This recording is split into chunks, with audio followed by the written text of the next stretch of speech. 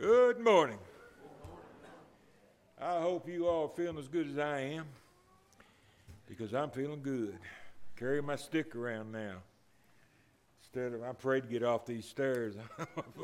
Wind up on my nose, so I keep it close by.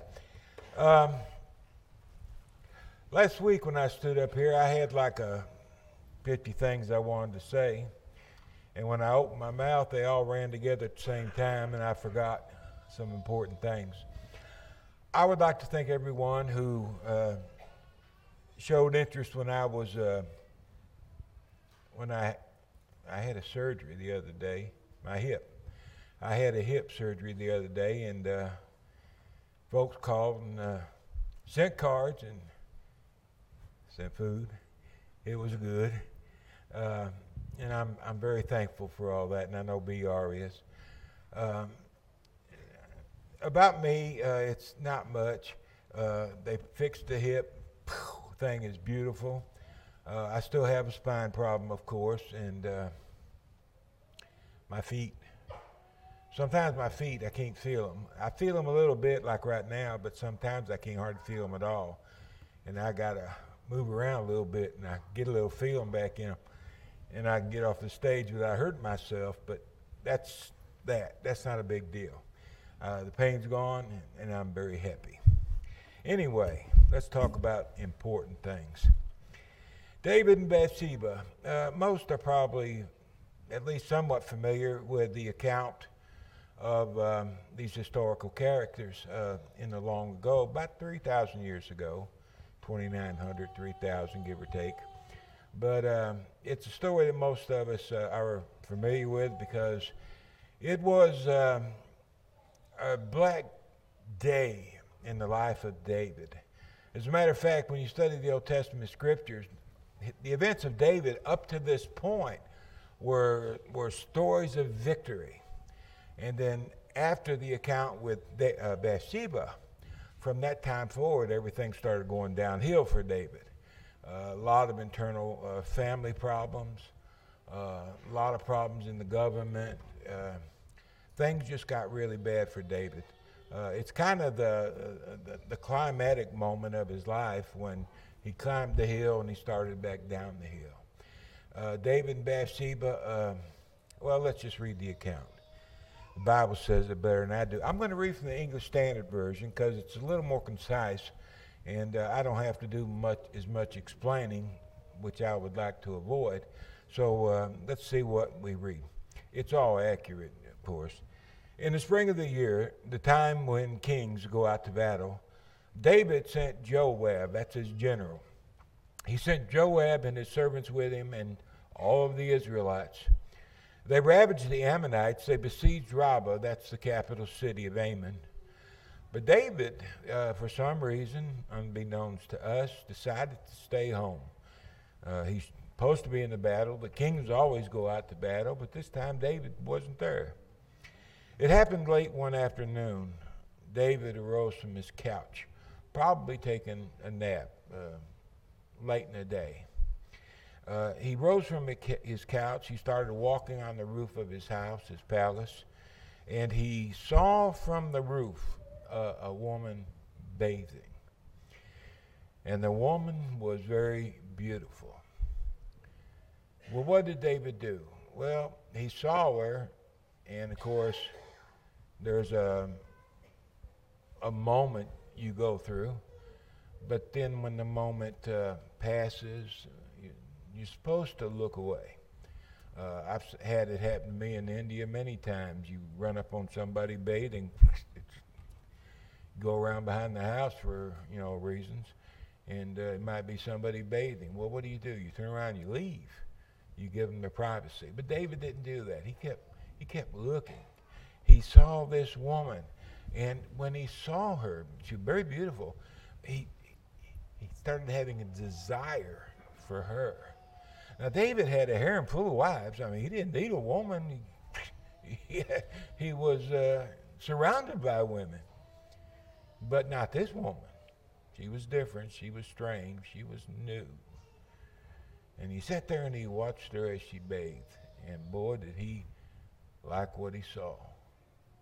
So much so that David sent and inquired about the woman. Who is this woman I'm looking at? And someone came back and told him, this is Bathsheba, the daughter of Eliam, the wife of Uriah the Hittite.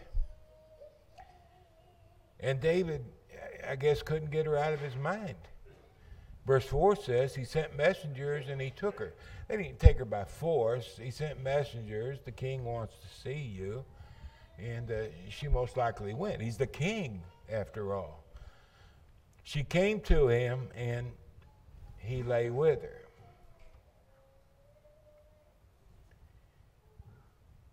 Now, she had been purifying herself from her uncleanness. I've highlighted the word uncleanness because there's a lot of discussion over it. The meaning of it is she had gotten over her menstrual period, and they go through a purification ritual afterwards. Well, why would this be mentioned in a parenthetical statement? Well, the point is she wasn't pregnant, okay? At this time, she wasn't pregnant. When she lay with the king, she wasn't pregnant. Then she returned to her house, and the woman conceived, and she sent and told David, I am pregnant. Well, that wasn't part of the plan. That wasn't supposed to happen. It was a one-time thing.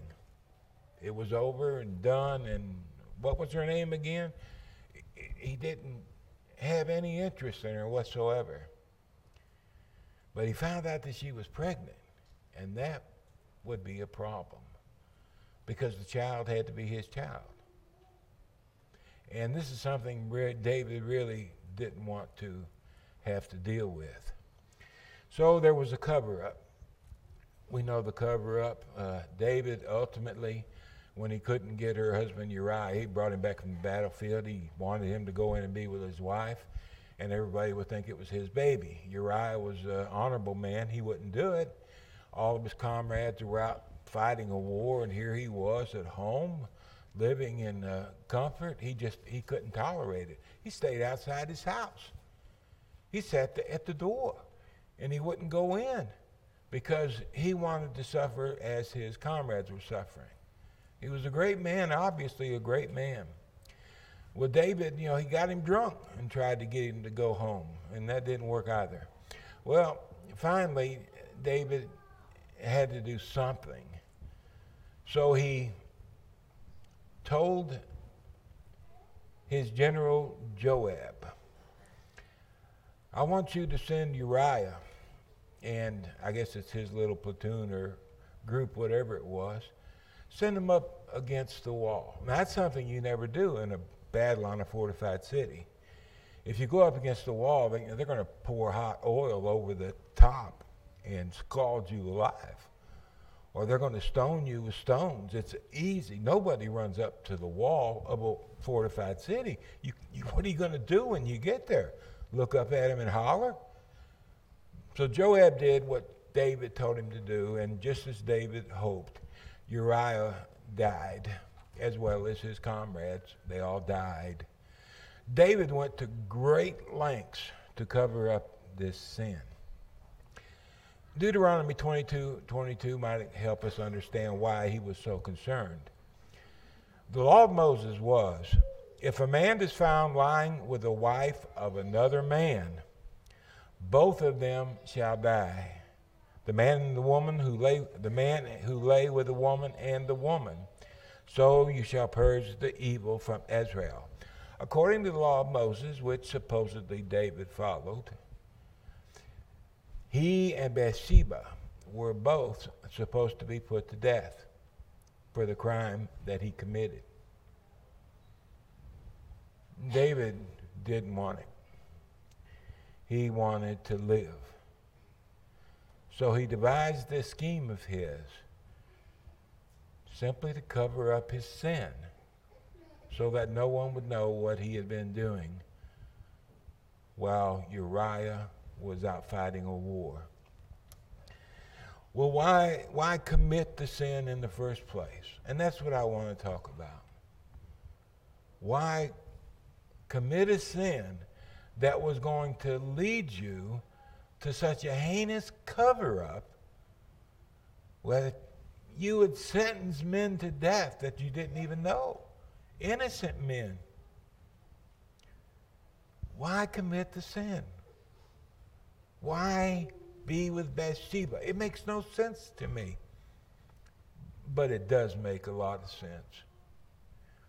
It has to do with the human body. As beings living in this human body, we are susceptible to lust. John talks about it in 1 John 2, verse 16. All that is in the world, you want to summarize sin, you got it right here. It's going to tell you the reason behind all of our sins, any of our sins, every sin that men are prone to commit. All that is in the world. What is that, John? It's the lust of the flesh, the lust of the eye, and the pride of life. These are the things that cause us to stumble. David, lust of the flesh. He saw Bathsheba without clothing. He got excited. He liked what he saw. And he wanted to see just a little bit more. He did. And because of that, men had to die.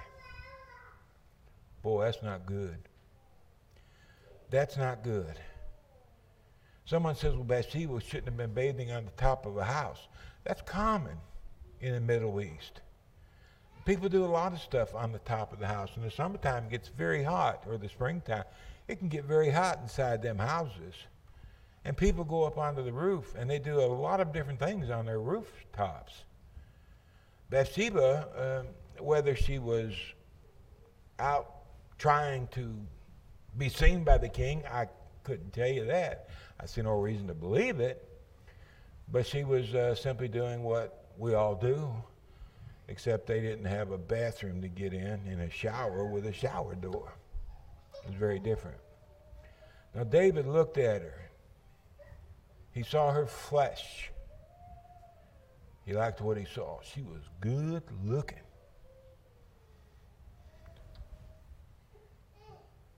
And he wanted her to come home with him for a few minutes.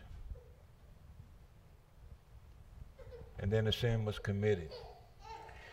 James says that each person is tempted. I want to analyze this a little bit. Each. That's every person. Every one of us are tempted. How? By the lust of the flesh, lust of the eye, and the pride of life. All of us are. We live in human bodies, and as long as we do, when we get out of these bodies and go on to Hades, we won't have to worry about that stuff anymore. The body that gives us so much grief, we leave it behind. And we go as spirit beings into a disembodied state. Each person. Well, what about Jesus? Well, even Jesus was tempted. He lived in a body, did he not? The Hebrew author tells us, chapter 4, verse 15, that Jesus was tempted in all points as we are. Now, the word points, you notice, is italicized. It's not in the original text. So I'm going to blank out the word points and put in another word, which is just as good. He was tempted in all ways, just like we are. Lust of the flesh, lust of the eye, the pride of life. He had the same temptations. The difference was our Lord didn't follow through. He was tempted, yes, but he turned the other way, and the temptation was removed. That was the difference between him and us. So all of us are going to be susceptible, and all of us need to understand how important this particular matter is.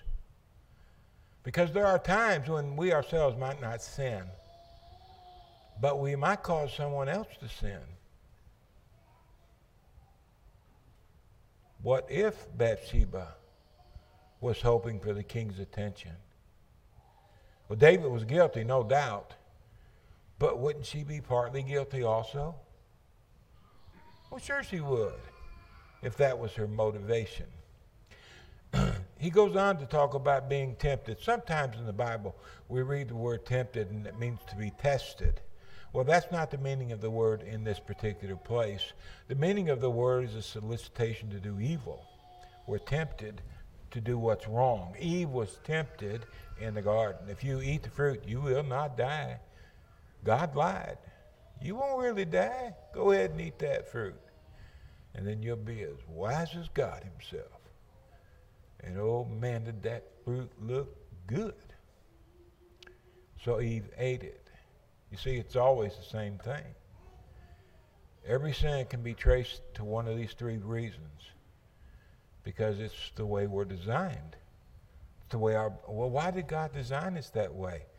So we would overcome those temptations. It's called building spiritual muscles. He gave us an outlet for sex, for example. Get married. I heard this morning on television that 70% of black children are born into homes where there is no father.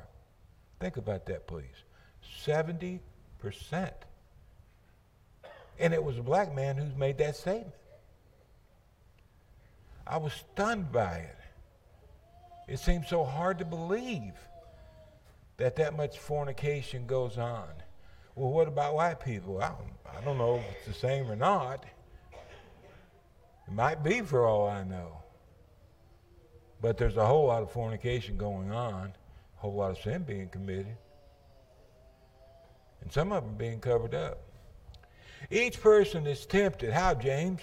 When he is lured, enticed by his own desire. Lured. You ever go fishing? Ever use a lure? I heard a guy in the woods explain this one time. I've never forgot it. Imagine the fisherman. He wants to catch a big fish. Big fish knows the fisherman's there. So what does he do? He hides. He gets in under a rock. The grass goes up around him. He ain't going to get caught by that dude. Well, the fisherman, he's pretty smart too. He knows what the fish is going to do. He's going to hide from him. So what does he do? He decides what it is this fish really likes, and he casts what we call bait. Oh man, that fish looks at it. You got to look at it. It looks good. That bait looks as good to that fish as Bathsheba did to David. That fish ponders and thinks and wonders, and it has a great desire for that bait. Well, he's lured out of his hiding place. He's enticed. He really wants that bait, man. It looks good. So what is it? He gets hooked. And that's the way, according to James, that's the way sin works. We have a desire, we get lured, and we get enticed by that which is forbidden. And if we're not careful, we'll bite. We'll be hooked, and we'll have all matters of problems. Think for a moment, if you will, that the fisherman is Satan.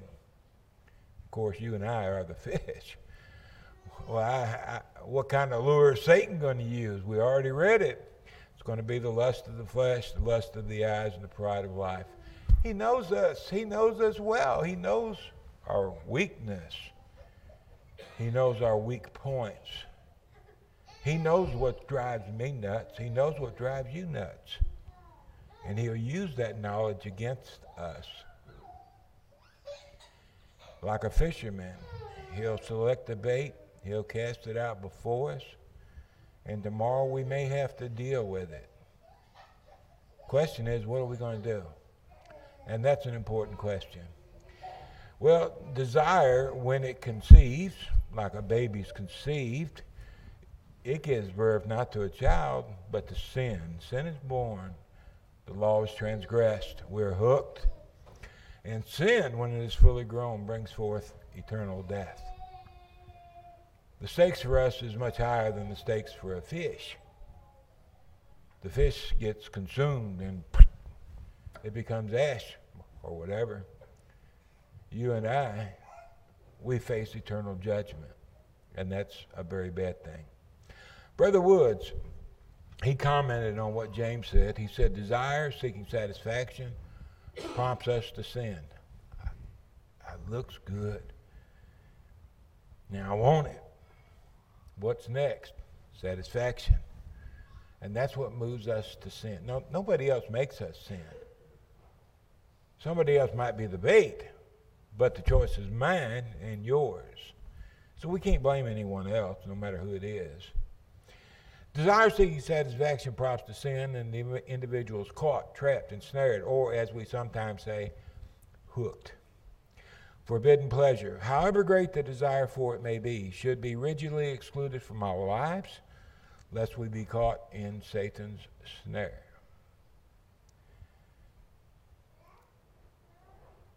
We need to be wise. We need to be wise in the things we allow ourselves to experience. We shouldn't go places where things might be dicey for us. Lusts may be aroused. Desires may be aroused. And sin could just lie right around the corner. It's not a sin to see and have a reaction to it like, wow, as long as we walk away from it. And we have to make a difference there between the two. Lust and fornication. The fifth chapter of Proverbs is what Solomon wrote about. Lust and fornication, which is common to all humanity. I've heard psychologists say that fornication, lust, that kind of desire, was our number one weakness, the strongest drive we have in us, other than our mind, is that we find appealing. So he spent a lot of time, he addressed it to my son, and then he told him about lust and fornication, the dangers of it, and about those who would tempt him to do what he knows he's not supposed to do. But I just want to see the last two verses. The iniquities of the wicked, those who try to lure him, they ensnare him, like David was snared by Bathsheba's beauty. And he is held fast in the cords of sin. He won't run. He could run, but he won't run. He won't run because of desire. Desire is what kept him looking. Desire is what made him inquire. Desire is what sent for her and brought her back to my house. He was driven by his passions. And this is what Solomon is talking about. What happens after he is caught or hooked in sin? He dies for a lack of discipline. In the original, the word discipline here means to restraint. He failed to restrain himself. There's lusts, but the lusts went unchecked. He didn't pull the horses back. He didn't turn around. He didn't walk away. He didn't restrain himself. And because of his great folly, he is led astray. He does what he's not supposed to do. Objectify, that's a word, especially our young people, I want you to keep in mind, because it's a very important word. Everybody wants to look good. Sometimes, well, it's not necessarily in younger people, it's everybody. Sometimes we want to be seen as alluring. We want to be striking. We want to be remembered. We want people of the opposite sex to look at us and say, ooh, ah, when they look. We don't think about it that way, but we go to the clothing store and we purchase certain clothes.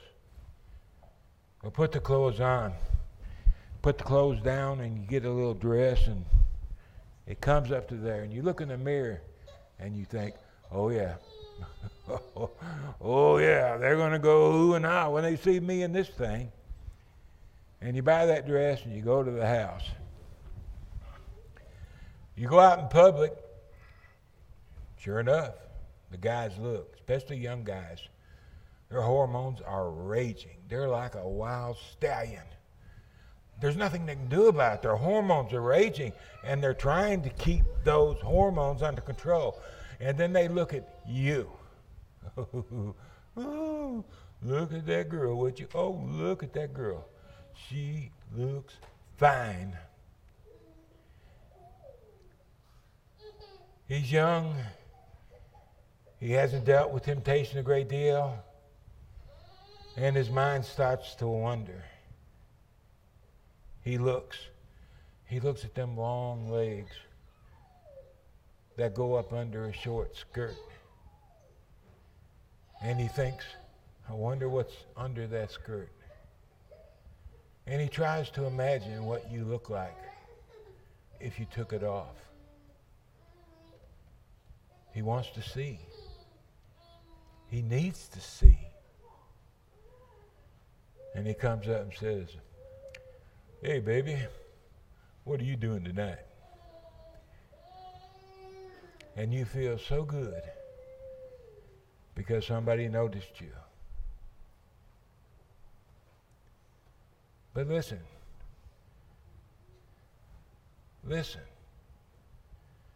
That's called being objectified.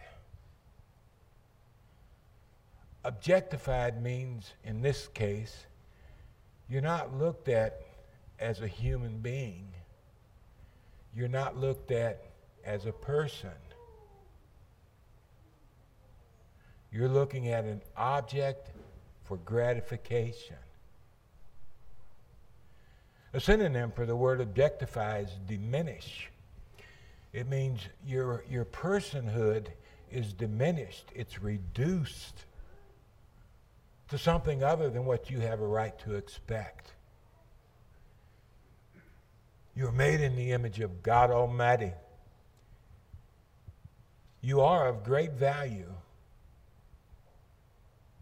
You're worth so much that Jesus Christ died for your sins. And you have a right to be respected for your personhood. But when you put on revealing clothes that reveal too much. I know it's hard to find clothes that don't. I've gone shopping with BR 1,000 times. And trying to find the right kind of dress or skirt, we go through 100 of them. Because they're not made for her. They're made for other people. Men will look. Young men will look. Hormones are raging. But they don't see you as a person. They see you as an object. They see you as a thing, as a means to an end. David sent servants to find out who Bathsheba was. He didn't know her. He wanted to use her for a half hour, and then he wanted her to go away. He didn't see her as a person. He didn't see her as woman. He didn't see her as a being made in the image of God. The only thing David saw was a way to gratify his sexual desire. When you don't dress modestly, when you don't keep yourself covered, guys are going to look, or girls are going to look if it's the guys. People are going to look, and you may not do anything, but if that person starts fantasizing in their minds, the Lord may hold you responsible. Because you may not have been adorned properly. It's not my place to tell people what to wear. I'm not going to do it. I'm not going to tell you how long a dress has to be or how far is too far. That's not my business. We're all grown adults here. We've got enough sense to know when we are trying to entice someone else or not. And if we are trying to entice others, unless it's your spouse, it won't work.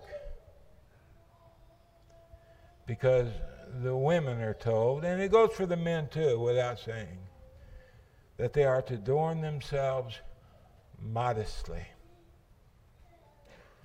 It's summertime. Clothes are coming off. Be careful what you put on. Don't allow yourself to become objectified, because you deserve so much more than that.